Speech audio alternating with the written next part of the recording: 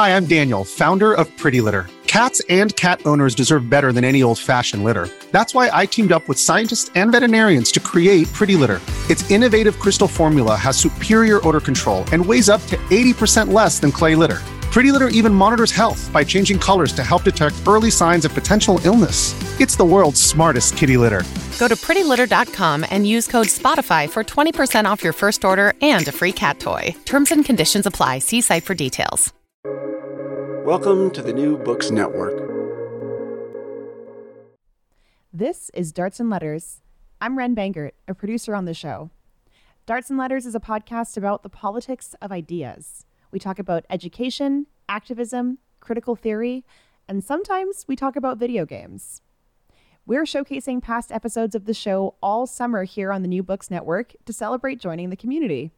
Last week, our theme was Left Opinion Makers. Go back and check it out if you missed it. And this week, we're exploring the politics of video games and kicking things off with a game that caused a full moral panic, Mortal Kombat. Producer Jay Coburn takes you through the history of Mortal Kombat in all of its gory glory and the controversy it sparked. Why did this level of uproar happen? Who did it serve? And what does it tell us about our own culture? Stay tuned to find out. And don't forget, we're launching brand new episodes of Darts and Letters here on the New Books Network starting on September 12th. Now, over to Jay. Hey, it's Jay here. Normally, I'm the lead producer on this show, but this week I'm covering for Gordon as host.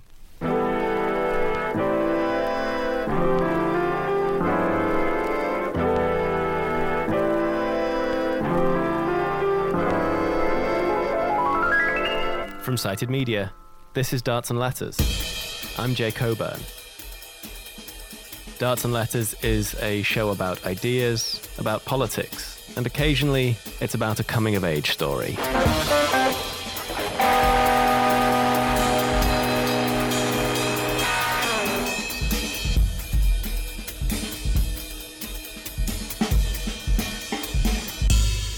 Our teenage years are all about rebellion. They're about figuring out who you could be, and doing that by sticking your middle finger up to authority. And in the late 80s, that's what video games were doing.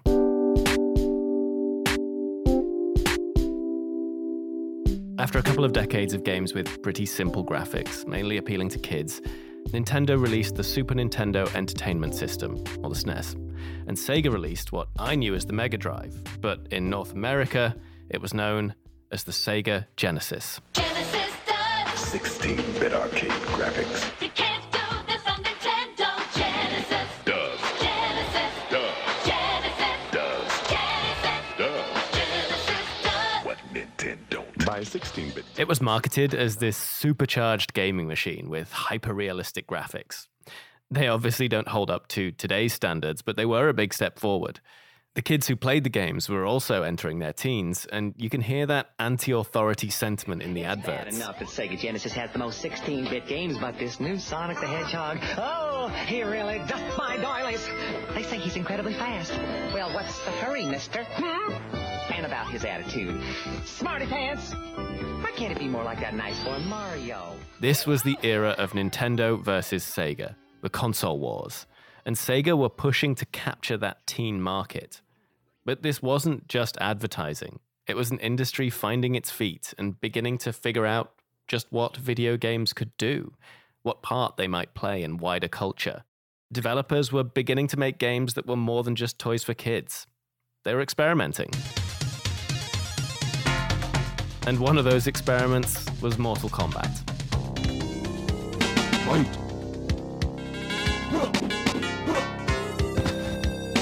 Get over here! It was originally an arcade game developed by Midway. It's a pretty basic fighting game, but it was really bloody, especially the finishing moves, fatalities.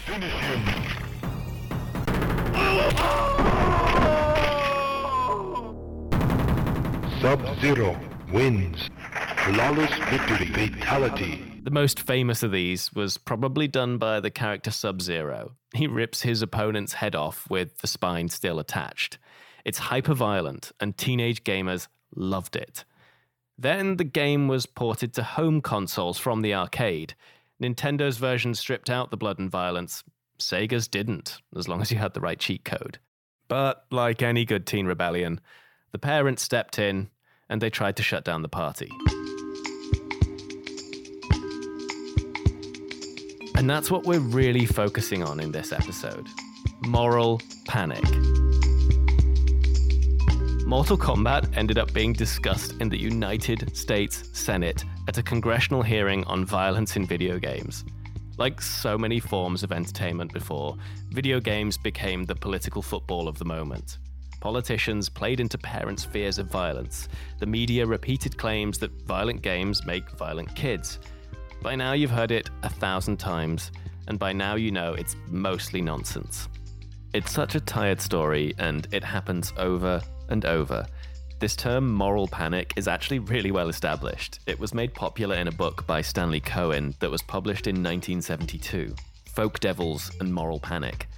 Cohen says that a moral panic occurs as a reaction to something seen as challenging social norms, and the nature of mass media means that the problem, real or imagined, seems far bigger and more widespread than it really is. It gets turned into a kind of folk devil. Moral panic is when you stop asking questions and presume you have found the answers. And that refusal to ask questions or dig deeper, I think, is what gives them their particular charge. That's Professor Henry Jenkins. He's a media scholar, and he actually testified at the congressional hearings after the Columbine massacre a few years later. There, they tried to pin the blame, once again, on video games. The moral panic continued. So they typically have started, sometimes with academic researchers, sometimes with moral reformers, who are pushing hard to focus energy around a particular media property of some sort. It could be radio dramas and serials. They could be comic books, which was the big moral panic of the 1950s. It could be rock and roll. Almost invariably, they are new and emerging forms of media that particularly attract the young, that are involved in content that may be somewhat controversial, or represent activities that were not part of the childhood of the parents' generation. So a moral reformer will push political leaders, will push parents' groups, push journalists into more and more increasingly inflammatory rhetoric, which leads to rarely legal crackdowns, but much more often social crackdowns, the stigmatization of certain kinds of activities. I'll speak to Professor Jenkins in depth about the 99 Columbine hearings later in the show. Right now, let's go back to those hearings in 93. These were a classic example of moral panic. I made myself sit and watch the whole 3-hour recording on C-SPAN. The hearings were led by Senators Joe Lieberman and Herbert Kohl. You might remember Lieberman went on to be Al Gore's running mate. On paper, their goal was better regulation for the video game industry, but watching these hearings, well, there's a lot more grandstanding than is really necessary for that. They begin with Senator Lieberman describing the horrors of violent games. These games teach a child to enjoy inflicting torture. For those who have not seen these so-called games before, I want to show you what we're talking about. What you're about to see are scenes from two of the most violent new video games. First, we have Mortal Kombat, which is a martial arts contest involving digitized characters. We're going to show two versions of the game. In the first segment, which is Sega's version, blood splatters from the contestants' heads. When a player wins, the so-called death sequence begins. The game narrator instructs the player to finish, and I quote, finish his opponent. The player may then choose a method of murder, ranging from ripping a heart out to pulling off the head of the opponent with spinal cord attached. The second version, made by Nintendo... Then the hearing is played some clips from Mortal Kombat and from another game called Night Trap. It's kind of a B-movie horror homage. Now we'll go to the Night Trap sequence.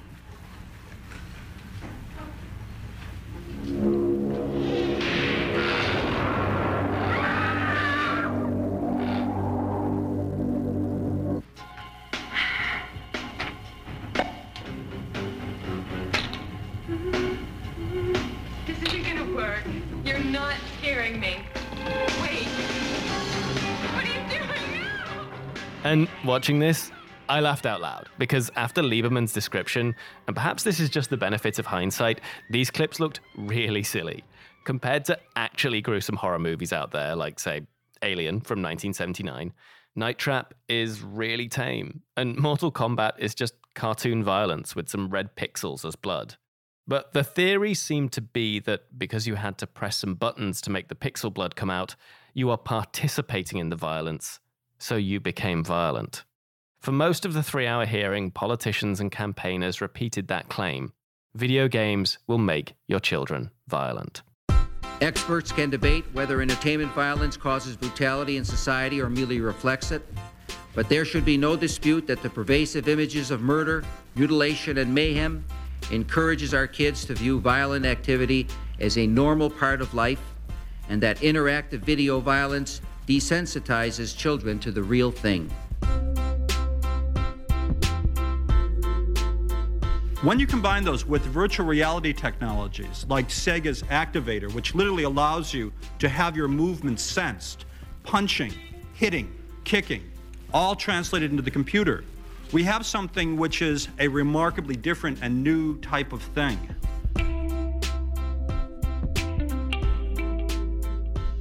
And the only word you can say to the manufacturers and the shareholders of the company is shame on you. And I think that they really should stop and think about what they're doing. I mean, how would you like to have a teenage daughter go out on a date with someone who's just watched or played 3 hours of that game?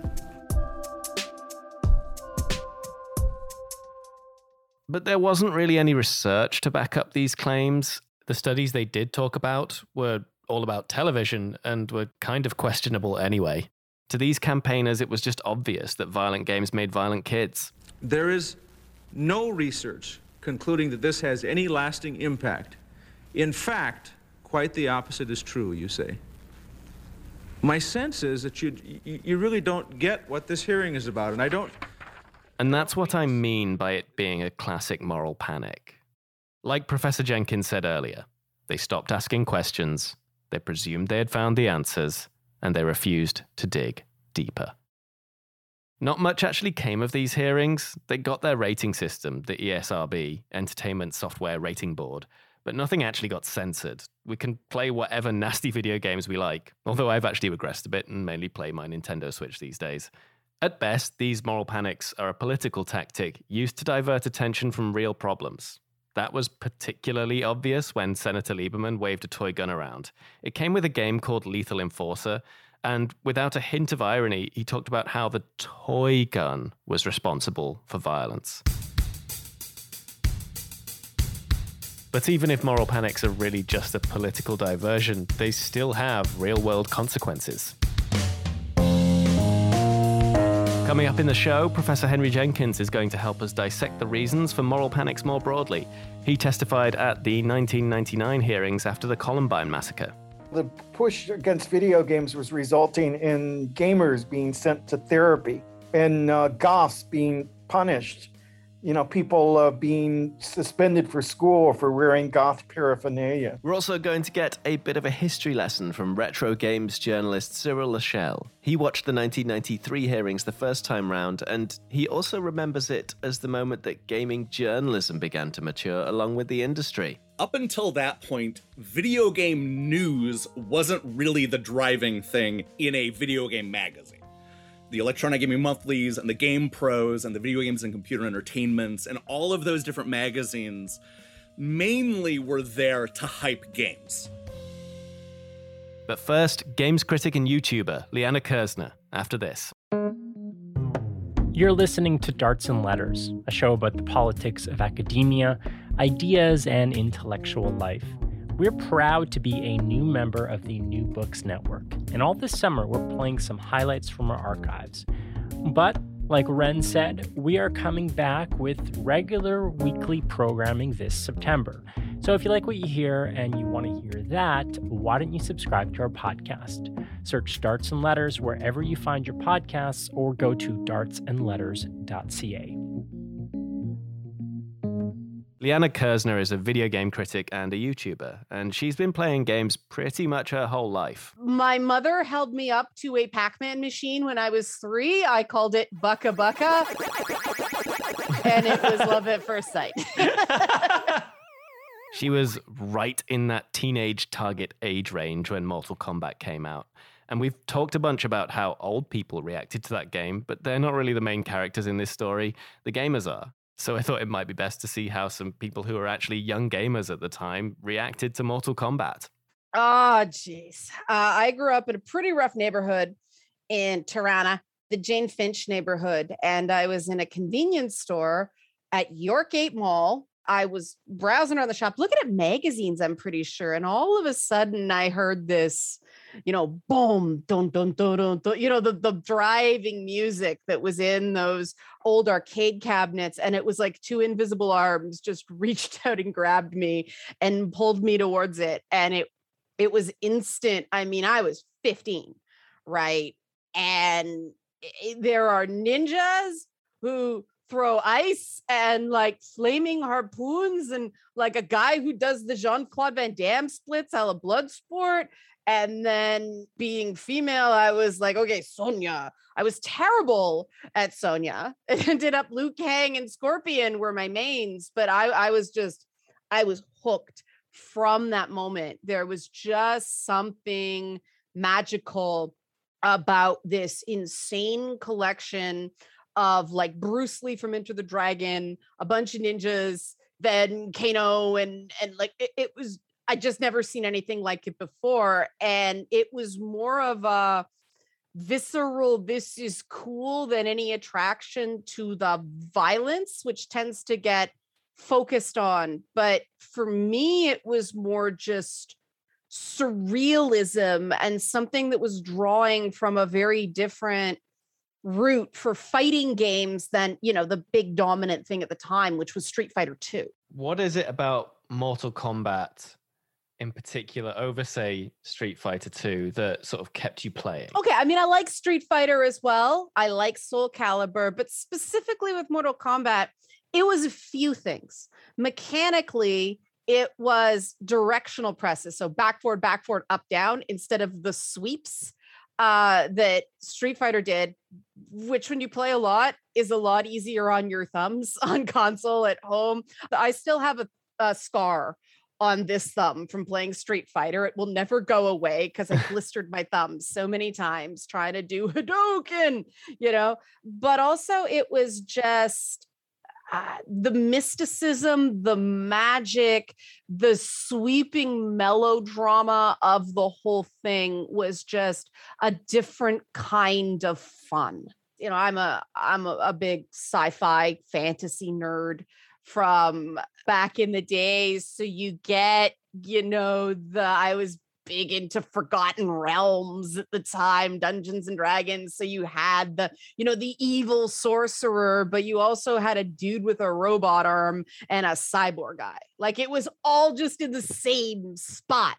And then you had those flex moments with the fatalities. And this is the difference between watching a game and playing a game.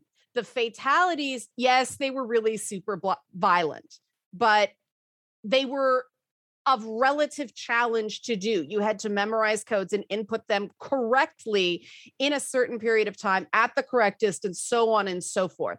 So it was like this one last flex when you won a match to show I am awesome. Yeah. But, at the time, it was all homages. Like it was the Predator spine rip. It was the Jean-Claude Van Damme punch from Bloodsport. It wasn't creating a violent reality. It was just a big collection of things that people my age and of my interest set thought were cool. And I mean, you got to remember, this was 92, 93. Yeah, it was 92 that it came out. And then the Senate hearings were 93. Yeah, we had Batman movies in theaters, and that was kind of it at the time. So Mortal Kombat was like phenomenon. There was like movies and a dance music track, and it was this whole thing because gaming itself was hitting puberty. like literally. And this was part of the problem, was that the change of it being for kids stuff and it being for teens and young adults was happening in real time. I'm Atari generation. Pac-Man pretty much outs me as that, right? I played on Nintendo, but I was a little too old I loved Mario, but when you got those Sega does what Nintendo don't, enhanced graphics, more mature games, different experiences, I was right in that pocket.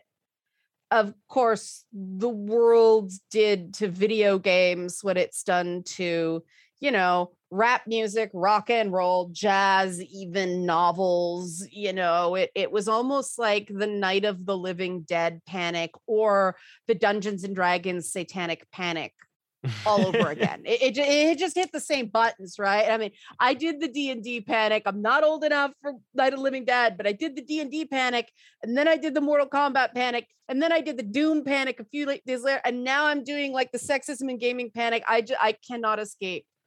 I mean, it happened again after Columbine. There was a huge task force that was headed up by Joe Biden as vice president after the Sandy Hook shootings. They just keep going back to that well. And one of the theories is that if, they focus on video games, then they don't have to address the actual reasons for violence. I totally agree with you that it's much easier to target violent video games, and it's a much easier vote winner than it is to actually tackle inequality and access to firearms and all the rest of it. But we're also looking at this with kind of 2020 hindsight. Do you think any of it was justified in the 90s? Nope, not from where I sat, right? Because I was in a neighborhood where kids were actually going out and stealing stuff and knifing people in schools and having something to do after school was a powerful diversion. And so if you could go over to your friend's house and beat up each other in a game of Mortal Kombat, or, we rented a PlayStation a few years later, played Resident Evil, when you're not out causing trouble, you're not out causing trouble. You know what I'm saying? Anybody that works with children or youth knows anything that gets them off the streets where they're causing trouble is a good thing. That was Liana Kersner, video game critic and YouTuber. And we're going to come back to her later in the show to talk about what she says is today's moral panic in the video game industry.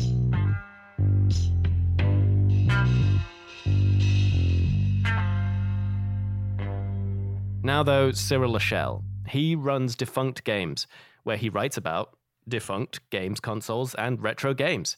So he's going to help us get a better view of what that pubescent games industry was like in the early 90s. The defining thing was the console wars, Sega versus Nintendo. The difference between the two companies was most obvious in their two different versions of Mortal Kombat. The Genesis version promised, assuming you had the right code, the cheat that you put in at the beginning, it would turn on all the fatalities, it would turn on all the blood, you would get basically a arcade perfect version of the game, whereas the Super Nintendo version, you didn't have a code, every time you hit somebody, sweat would fly out. It had fatalities, but they were friendlier. They weren't as gruesome. Nobody's heart was getting pulled out. Nobody's head was getting, it was more along the lines of, hey, this person's getting frozen. Right. So this is getting into what I wanted to talk to you about. So why did Sega and Nintendo do it that way? Well, you have to remember that where Sega was in 1993, or at least where they were in the early 1990s, they were coming off of a huge loss with the Master System, their 8-bit console that went up against the 8-bit Nintendo Entertainment System. The NES had sold 63 million units, something, around that, whereas the Master System barely got to 12 million units.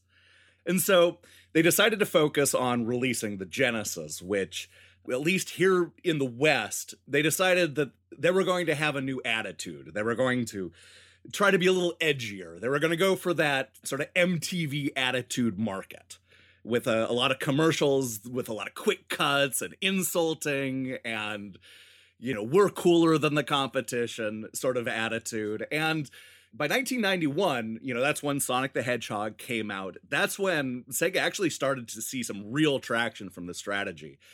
And they started to notice that they were able to differentiate themselves by being just a little bit older. They could paint Nintendo as kind of that's the kiddie. That's what your little baby brother might want. The Super Nintendo, it's going to have Mario, and it's going to have the stuff that your kid brother might want. But we're going to have the stuff, the fighting games and the violence and the big sports, the rough and tough sports games and stuff like that, now that you've aged up a little bit more, maybe now that you're a 13 or 14 or 15-year-old, now that's the stuff you're going to want. And their advertising campaign really focused on that. And so I think that when they saw the opportunity that this is how they had painted Nintendo, they took the opportunity because it was there. They could be the ones that weren't going to censor. They could be the ones that were going to be that edgy company because they had nothing to lose. They had already lost by 50 million units in the last fight. Was this the first sort of inkling that the video game industry was not just about toys for kids? Yeah, this was the fight for that. And you really saw that when they started talking in front of the Senate, which I'm sure we'll get to. It pushed the domino that started this chain reaction that we still see today, where we start maturing the video games industry to the point now where it's mostly adults playing games. So let's talk about those Senate hearings. What were you thinking when you watched them?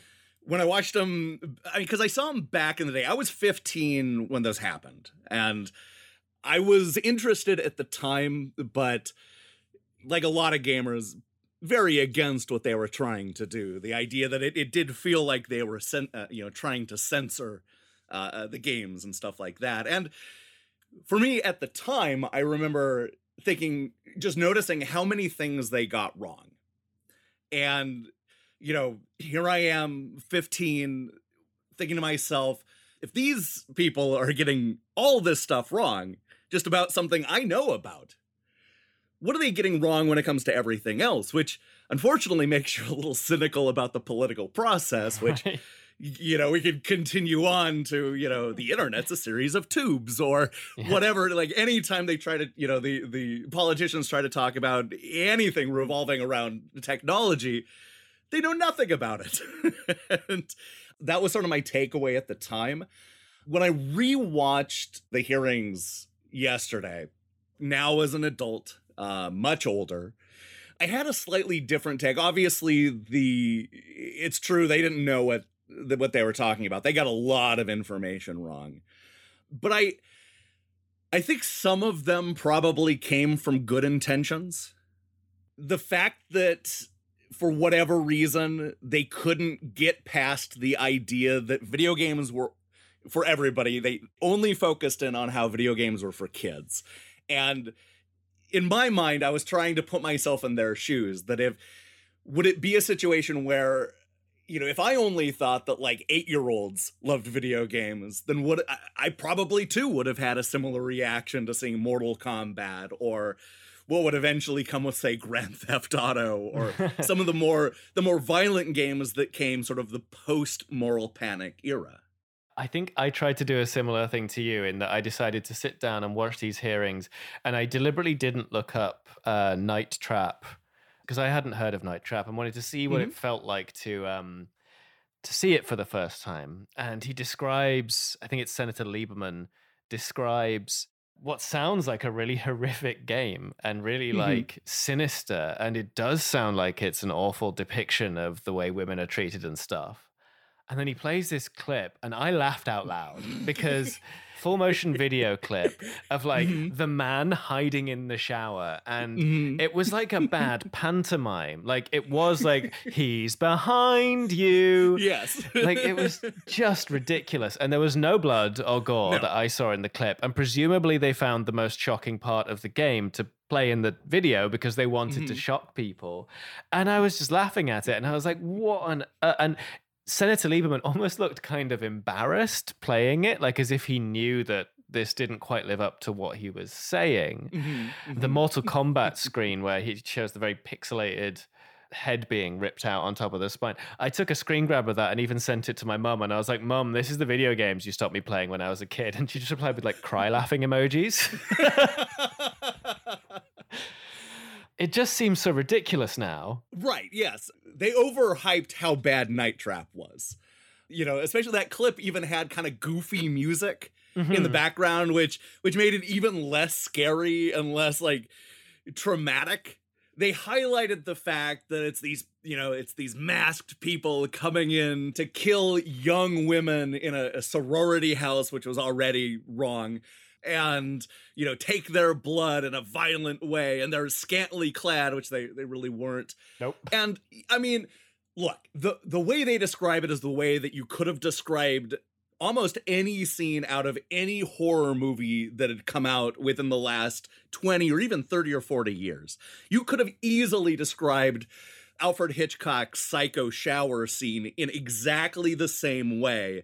It's this really tame horror film that if it had, even at that time, if it had been an actual movie, it wouldn't even have gotten an R rating. It would have been a flat PG-13. It may have even been PG because there's really not any blood. It's pretty safe. I mean, it's interesting to look back on because it is sort of that B movie that's just so cheesy that it's kind of fun to watch. Nobody that actually played the game would be that outraged by it. So do you have any idea of why they latched on to these games then? Like, how did this get to Senator Lieberman?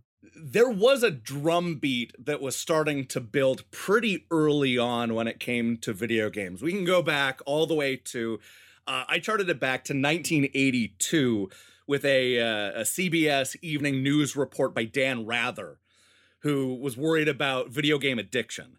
That seemed to be kind of the start of like the media fear-mongering video games. And that only increased when we got into the Nintendo Entertainment System in 1985. And that sold, you know, big numbers.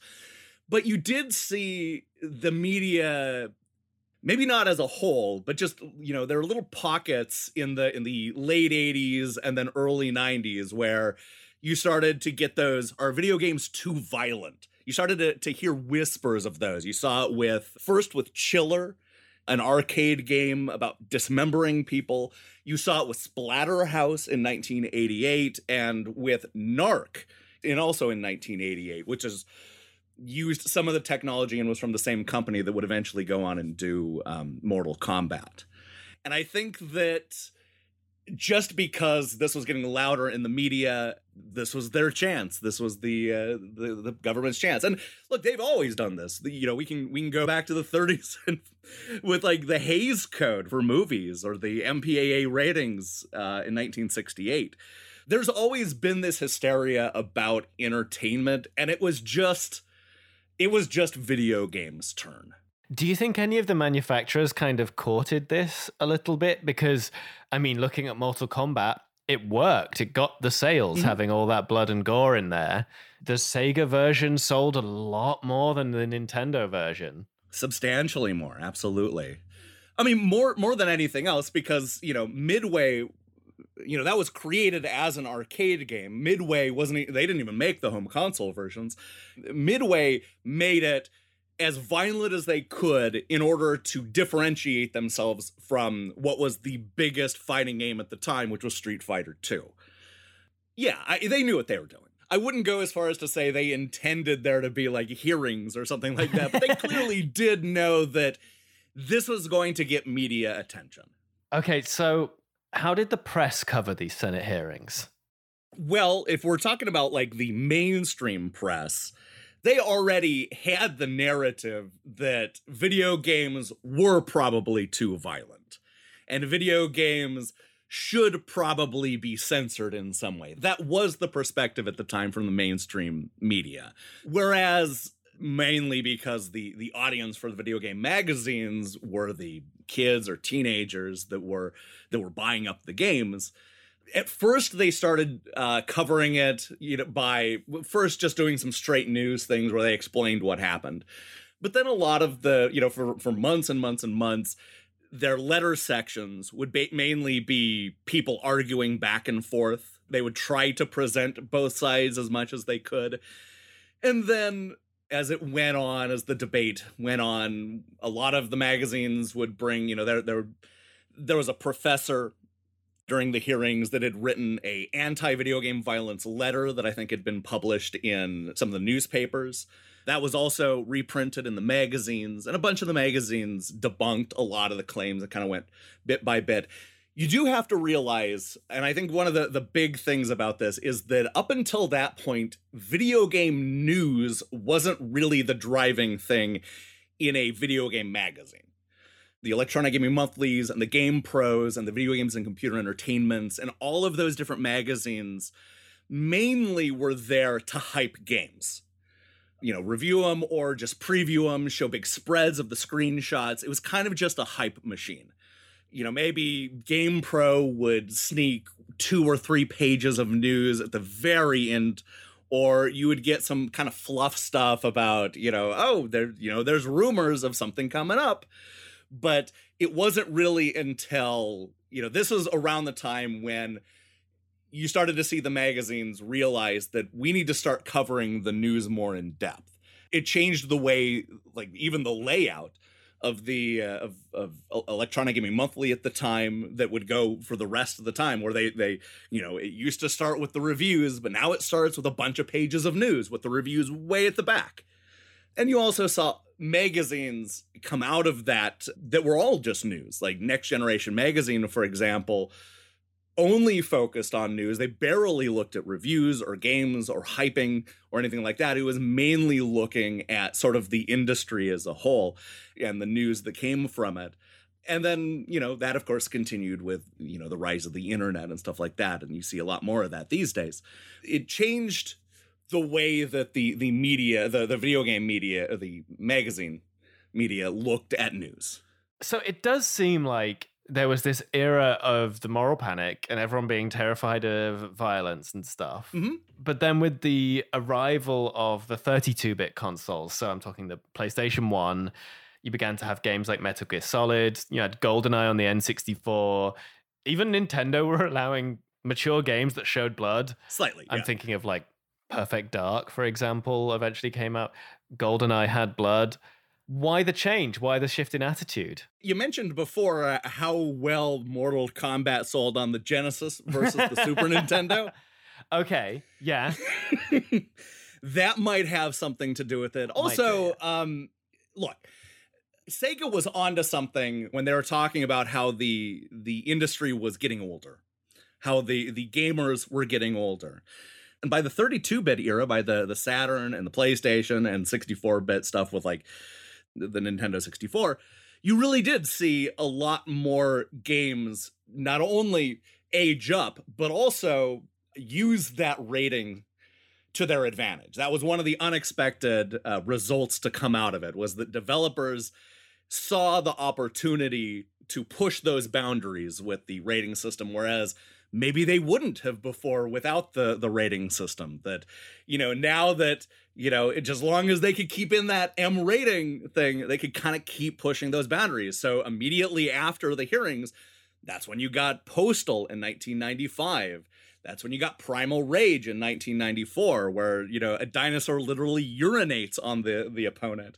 That's where you get Harvester in 1996, or Carmageddon in 97. These are all in the wake of the rating system coming out and being inspired to push the boundaries because of that.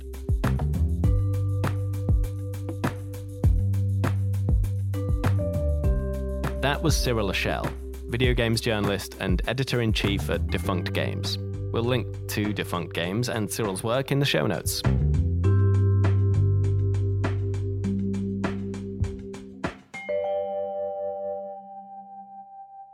Despite the vague pointlessness of the 1992 hearings, the panic continued.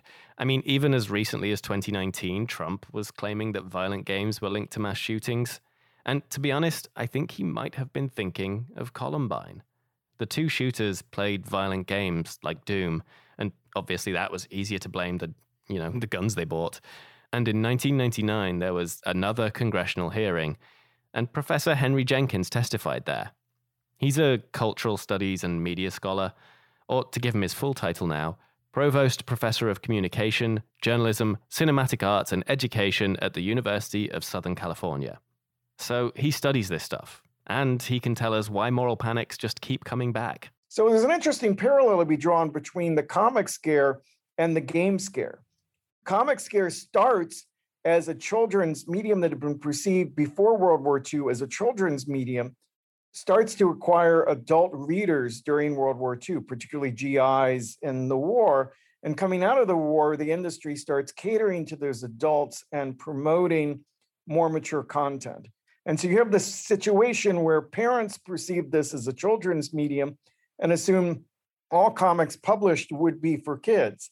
And so the shock of recognition of suddenly seeing horror and crime comics aimed at adults and assuming they're meant for kids leads to this huge backlash. In the late 80s, early 90s, the same thing's going on in video games, right? It starts out Super Mario Brothers, right? And suddenly we're seeing Doom and Quake, Mortal Kombat, Grand Theft Auto. These titles, the industry saw as for a more mature player because that first wave of players is growing up. New people are coming in, and these are the statistical tipping points where suddenly this children's medium is appealing to adults. But many parents assumed it's all going to be Sonic the Hedgehog or Super Mario Brothers and are shocked and outraged that someone would market something like Grand Theft Auto to their young offspring. It feels a little bit like, I watched the Senate hearings relating to Mortal Kombat, and it feels a little like there's almost a fear of adolescence in general. Oh, absolutely. And I think that particularly intensified during that period of time because the demographic shifts suggest the emergence of a youth class that is the largest it has been since the baby boom, right? There's a huge growth if you look at the charts of who constitutes youth in American culture. Their tastes are starting to pull the marketplace. The baby boom's influence on media extended much longer than most generations because it was so large. Suddenly, there's a shift away from that toward youth. And there's an uncertainty about youth's place in a culture always, right? Adolescence is betwixt and between childhood and adults, which are much clearer categories. And so the adult tendencies of adolescence are things that often provoke the most anxiety. And someone said famously that in adolescence, we fear for girls, we fear males. Right. And so both of those fit into this. You're trying to protect your daughters. You're trying to disarm your sons because the fear of aggression among males is so high when we respond to young people. This is maybe a good point to start talking about the 99 Columbine hearings then, because you testified at those hearings. And I wanted to know why you wanted to testify in the Senate. Oh, I probably should have had my head examined, but I got a phone call like 3 days before the hearings were going to start from some of the leadership of the game industry asking if I'd be willing to testify. And this was based on having written some material about boys and computer games that had generated some industry interest. And I didn't do it because of the games industry, right? They're the invitation into the room. Because there are only two tables in the room. One of them positions you as a critic of the industry. The other positions you as an apologist for the industry. There is no table for citizens or scholars who are trying to take a neutral perspective on it. But really what I'd been reading was about the backlash against young people at high schools across America. Jonathan Katz had done some work for Wired, just reporting on how the push against video games was resulting in gamers being sent to therapy and goths being punished, people being suspended for school for wearing goth paraphernalia. I'd gone out to schools and spoke in various high schools across the country. And I was hearing stories like the woman who walked up to me wearing all pink and lavender, said I'm a goth. And I said, oh. And she pulled out of her, out from beneath the top, this kind of ornate Victorian jewelry and said, yes, I keep this here next to my heart so I know who I am, but I have to go undercover when I'm at school. And that stuff just really hit me hard as a parent, as the housemaster at an MIT dorm, as someone who had been bullied for my own unorthodox choices in high school, as someone who used to wear a black trench coat when I was in, high school. It really spoke to me on that level. And I wanted to push back against the ways that the Senate was lending credibility to bullying by school administrations against kids who were different. And so for me, that was what the stakes were. Congress was never going to pass legislation that affected the games industry. It might affect its bottom line in terms of parental approval or whatnot, but it was never going to pass legislation. So when you testified, can you tell me what you remember about the experience? Well, first of all, utter terror, right? Our panel was the last of the day. We had listened to each of the senators stand up at the beginning of the hearing and give statements of what their positions were. So it was already prejudged. And there was a series of outrageous statements made and, factually untrue claims. Then it was followed by the attack on the industry and the people who played games. And finally us. And you sit down on the chair for the first time. And I remember the chair is maybe the most vivid thing. You sit in this chair and it's designed to sink and sink and sink. It's a really puffy chair. So when you sit on it, your butt just feels like it's going to fall and hit the floor. And you feel like a child sitting at an adult table trying to peer over it at the senators in front of you. And the images of hearings on TV hits you so hard at that point. And you're surrounded by posters of gory video game imagery that have been pulled out and sort of permanent display in the room. So you're set up as to feeling like you're on the wrong side from the very beginning of these hearings. And I'm feeling vaguely uncertain about what it is to appear alongside the industry people, rather than with the other scholars who had been on the other table. And so all of that created a space of utter terror. And so I'm sitting there and I look at the video of myself today and my hands are, the papers are rattling in my hands because they're trembling so hard. I have to keep pouring glasses of water and guzzling them because I'm so nervous going through that process. But somehow I got the words out. And somehow I made the statement that I'd come there ready to make and felt vaguely proud, although I slunk out of the room. No one had said anything to me afterwards. There was no sense of, wow, you did something that was meaningful. Slunk back home again. And then the letters started to arrive. And I got email after email after email from people responding to my statement and discovering that it had actually been meaningful to significant numbers of people, that in that context, there was at least one voice that was not either self-congratulatory from an industry point of view or attacking young people for their taste, but actually spoke for young people in the context of a governmental hearing. What were those other scholars saying, the ones who are on the different table?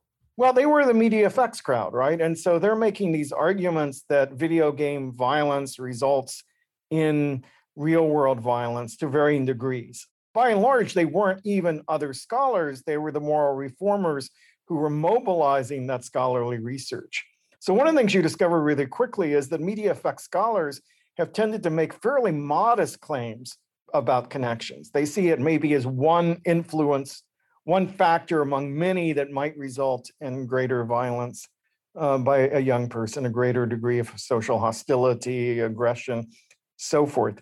They rarely say it is in and of itself a cause of actual real world violence. They usually use surrogates, such as do they punch a punching bag after violent play or aggressive play? And of course, they're not ignoring the fact that hitting a punching bag is still play, right? So what we're saying is violent play results in more violent play, if we look at that. I remember David Grossman, who was one of the critics of the games industry at that time, said that the minute he heard about Columbine, he knew that they would be video game players. And you look at that statement and you go, at that point, about 95% of American boys were playing video games. So the odds were overwhelmingly in his favor that he would be right, but it didn't prove anything. It wasn't really significant. Or Grossman would say something like, when he was a kid and you would play Bang Bang You're Dead games, if someone hurt themselves, you would stop and make sure they were okay. Whereas in a video game, you're killing person after person and you never stop. And you're going, yes, but you're not killing anyone actually. If your kid fell off a stool and scraped his leg, you probably would stop the game and care about him. What's lost there is the degree to which people playing side by side may be playing against each other and still becoming closer as friends at the same time, just as if you're playing chess or basketball against someone else. It doesn't mean you're enemies and want to hurt them. It means you're friends and bonding through some sort of symbolic activity that represents, competition. So those are the kinds of arguments we were hearing, and they really don't hold up under close critical examination. Even if we want to say they are a risk factor, the reality is that real world risk factors like domestic violence, like criminal influence in the community, involvement with gangs, access to firearms, these are much more immediate factors shaping whether a kid is going to be a school shooter or not. In the case of Columbine, there was a quote in Time magazine at the time that said, every time Harris and Klebold, the two shooters there, got shoved against a locker, they came home and planned more violence and revenge. Was any of that nuance present in the other scholars' testimonies? Generally not. The scholarly research on the media effects side are largely indifferent to content or context. They choose a video game almost at random to run their test because media violence is media violence for them. It's a thing that can be quantified, not something that's actually pretty complex in its own terms. What do we mean by media violence? They remove kids from their ordinary context and place them in a laboratory setting. And I don't know about you, but I've never played a video game in a laboratory, right? That's not a normal way of engaging with that medium. But it's really not a natural setting for observing what young people are doing with that material. So by nature, they're seeking the general and not the nuance, not the attention to the particulars that someone like me, trained in cultural studies, media studies, we're looking at the particulars of individual texts and stories and how violence occurs in the context of a specific game. We're looking at observing people in their natural setting, interviewing them, not simply measuring their biofeedback responses or some of the other measures that are indirect measures that media effect is looking at. So we are all about those nuances, those particulars. But the moral reformers and the media effects researchers who give them the raw materials they build on, they are not very interested in any of that nuance that we're talking about right now. So when you gave your testimony, were they open to hearing it? Do you think they actually listened to you? No, not at all. First of all, the early parts of the hearing had most of the senators in the room. By the end, it was the chair and us. And there was a C-SPAN camera in the room that was broadcasting it. Otherwise, it was nearly an empty room. So the idea that you're hearing both sides is a farce. That was never really the goal. The goal was simply to get a message out that could be heard by other people. Did anything change as a result of these hearings? Not a lot from the ones that I was. As you noted, the Mortal Kombat one got some shifts in the industry self-regulation structure. Nothing really came out of the Columbine hearings. Certainly not, say, gun reform, right? Right? Since I think more people have been killed by guns than by joysticks. One Republican operative said at the time, we don't need gun control, we need goth control. And it just was that deflection of toward guns, goths, and video gamers away from guns. So to what extent does the media we consume shape our personalities, or is it more of a reflection of who we are? All right, so let's start with the media effects argument. The media effects argument is that media has an unconscious effect on us. That as we absorb media, it shapes who we are in a profound way, almost to the level of brainwashing. I don't buy that argument. As a cultural studies person, I think it's about meanings, right? So the media makes available to us a range of meanings, narratives, identities, which we are exposed to. From those range of meanings, which are already narrowed by the fact that it's controlled by a mass medium, but let's say nevertheless, within the menu that's out there, we select those that make sense to us. And they make sense to us because they resonate with our realities, our experiences, our emotional truths. They become a mythology, a set of resources we draw on to construct our own identity. And so it certainly matters that you and I were Star Trek fans, right? That Star Trek's an important story in my life, and I could describe to you what that was about, right? Growing up in a segregated city of Atlanta in the 1960s, seeing a multiracial cast and crew on board the Enterprise gave me a certain understanding about race that was not available to me in my everyday life, but spoke to something I was looking toward. That's about meaning, right? That's about the choices I'm making. And yes, it absolutely matters if you're making a silk purse, whether you have access to silk or a sow's ear, right? What the raw material is has consequences. It has the greatest consequences where it's reinforcing our existing beliefs. When it has to fight against all of our beliefs, it has a much more diminished effect, which is why for a normal kid, media violence messaging doesn't necessarily have a negative effect. It has the greatest consequences other than that, where we have no direct access to it. So in a segregated society, representations of racial stereotypes can have a very negative effect because there's no reality to check them against. They become the reality. But the closer it gets to our direct experience, the more direct experience trumps it. The more, if we've actually seen it, done it, felt it, we're not going to override that with a media message that is contrary to that. So that's the way I think about it. It's not that it has no influence, but it doesn't produce the kind of unconscious effects we can't articulate that media effects researchers want to believe. And the extreme version of that is the kind of moral reform discourse.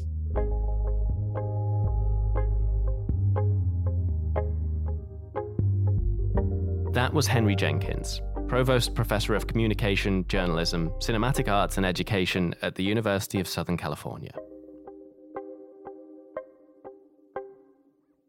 I want to return to Liana Kersner now before we end the show, because moral panics keep coming back, and Liana says we're in the midst of one right now. She's a sex-positive feminist, and the games industry has been truly horrible to women in the past. It was famously a bad place to work if you identified as a woman, and that led to most games being made with a pretty obviously male lens. If you look at the Mortal Kombat series, you can see women's costumes getting more and more ridiculous as later versions of the game come out. It's kind of interesting because in those 1992 hearings, they were sort of almost trying to make a feminist point, even if it was a little disingenuous. When computers first came out, computers and video games were played equally among boys and girls in the classroom. Now there's a turn around where it seems more boys, of course, are comfortable with the technology. Video games are geared for boys. This is Marilyn Droz from the National Coalition Against Television Violence at those hearings in 1993. We are losing 50% of our children are losing the value of learning from the interaction techniques and technology. We are now losing another generation of women if we don't start addressing that the video games must address the needs of all children, and the need, of course, being a safe toy. But now Liana says there's an overcorrection. If we go back to Mortal Kombat, the female characters started out in clothes that showed some skin, but were pretty standard ninja outfits. Then they got gradually skimpier and skimpier. But then you go into this Mortal Kombat 10, Mortal Kombat 11 era, where they've put a lot more clothes on these ladies, but they're sticky outy bits ever. And NetherRealm's art people actually went on the record and said that these costumes are more respectful than previous incarnations. And I actually dropped the series because I say, I've actually worn this stuff. I would never fight in this stuff. There's too much to grab. There's too much that could impale you. It's lingerie boning, which digs in when you bend. She's wearing blinking heels. Liana released a YouTube video heavily criticizing NetherRealms. That's the name of the developers of Mortal Kombat now. According to Liana, the games industry, still jammed full of men, is freaking out about women showing skin in games. To shame the female form is not feminist. That is from a time where women were expected to be kept out of public view, not seen for their own protection. It's actually connected to the history of public bathrooms, where public bathrooms were all male back in the Victorian age, because women weren't supposed to venture far enough from home for long enough to need a public toilet, right? So if a woman really had to go, she'd squat over a sewer grate and hoped her skirts would hide it. Sounds like what? Yes, that's where these attitudes come from. I want to row back just a little bit and sort of paint the picture of what this moral panic around feminism is. Like, what does it look like in the industry at the moment? Boobs equals bad. And that form of quote unquote feminism, it's called sex negative feminism, technically. So it's anti-porn, anti-sex work, anything sexual is inherently against women, right? That's what gaming's adopted. And all these ideas, more clothes equals more respectful, larger boobs are automatically, oh, you're a disgusting slut, right? You know, it's the virgin whore dichotomy. There's nothing sound about this. And this is not fact. This is a social construct.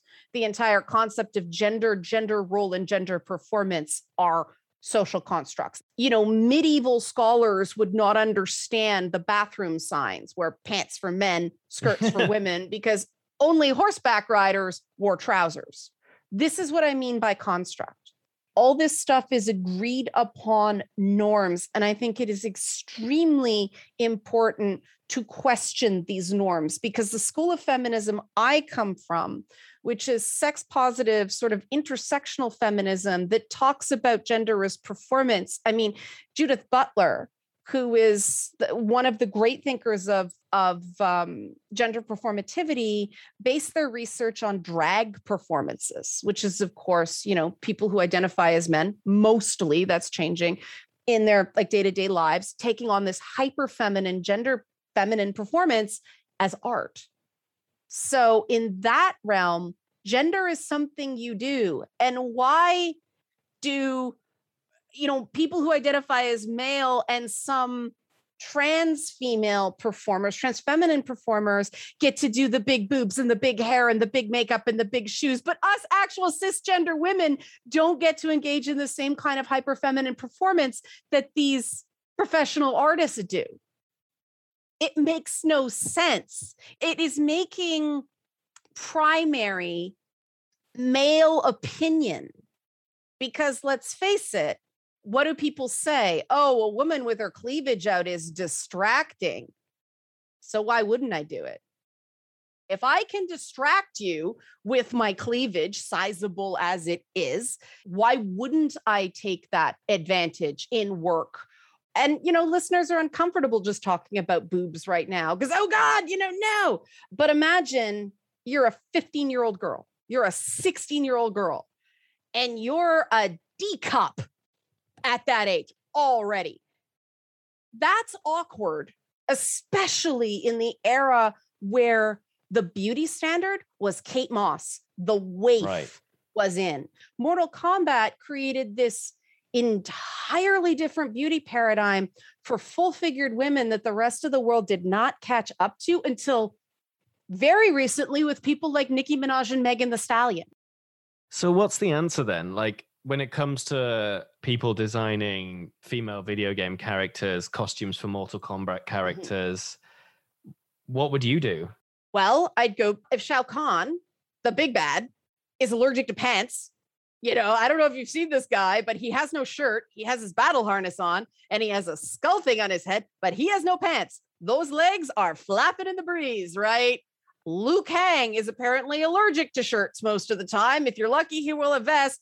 Johnny Cage was known for being shirtless. If men can show skin, women should be able to too, because women are whole people who have to have a full range of the human experience. So if men are allowed to peacock around and be sexual or at least semi-nude, women should be able to as well. The problem you get into is these fantasy armor settings where the men are in full plate with pauldrons larger than their heads, and women are wearing these plunging necklines in leather armor that wouldn't stop an arrow.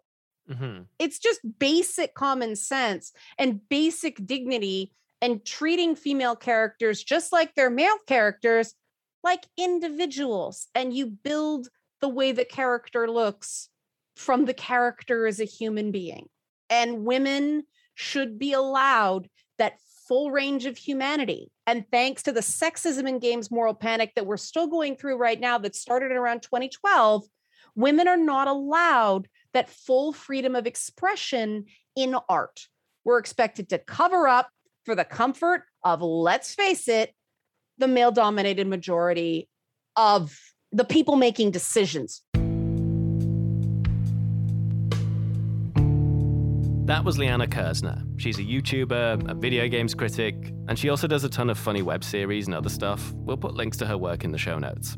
And that's it for this week's Darts and Letters. Our lead producer is me, Jay Coburn. Our managing producer is Mark Apollonio, and our associate producer is Ren Bangert. Our research assistants are David Moskrop and Adi Susnik, and our editor and usual host is Gordon Katic. Our marketing assistant is Ian Sowden. Our theme song and outro are composed by Mike Barber, with graphic design by Dakota Coop. You can send us feedback, email the show, dartsandletterspod@gmail.com, or tweet @dartsandletters. This is a production of Cited Media and backed by academic grants that support mobilizing research and democratizing the concept of public intellectualism. This is also part of a wider project about the emerging politics of video games housed at UBC, with advice from Leonard E. Nacke at the University of Waterloo. We're also supported by our generous patrons. Join us and join them. Go to patreon.com/dartsandletters. Patrons get content a day early. Thanks for listening.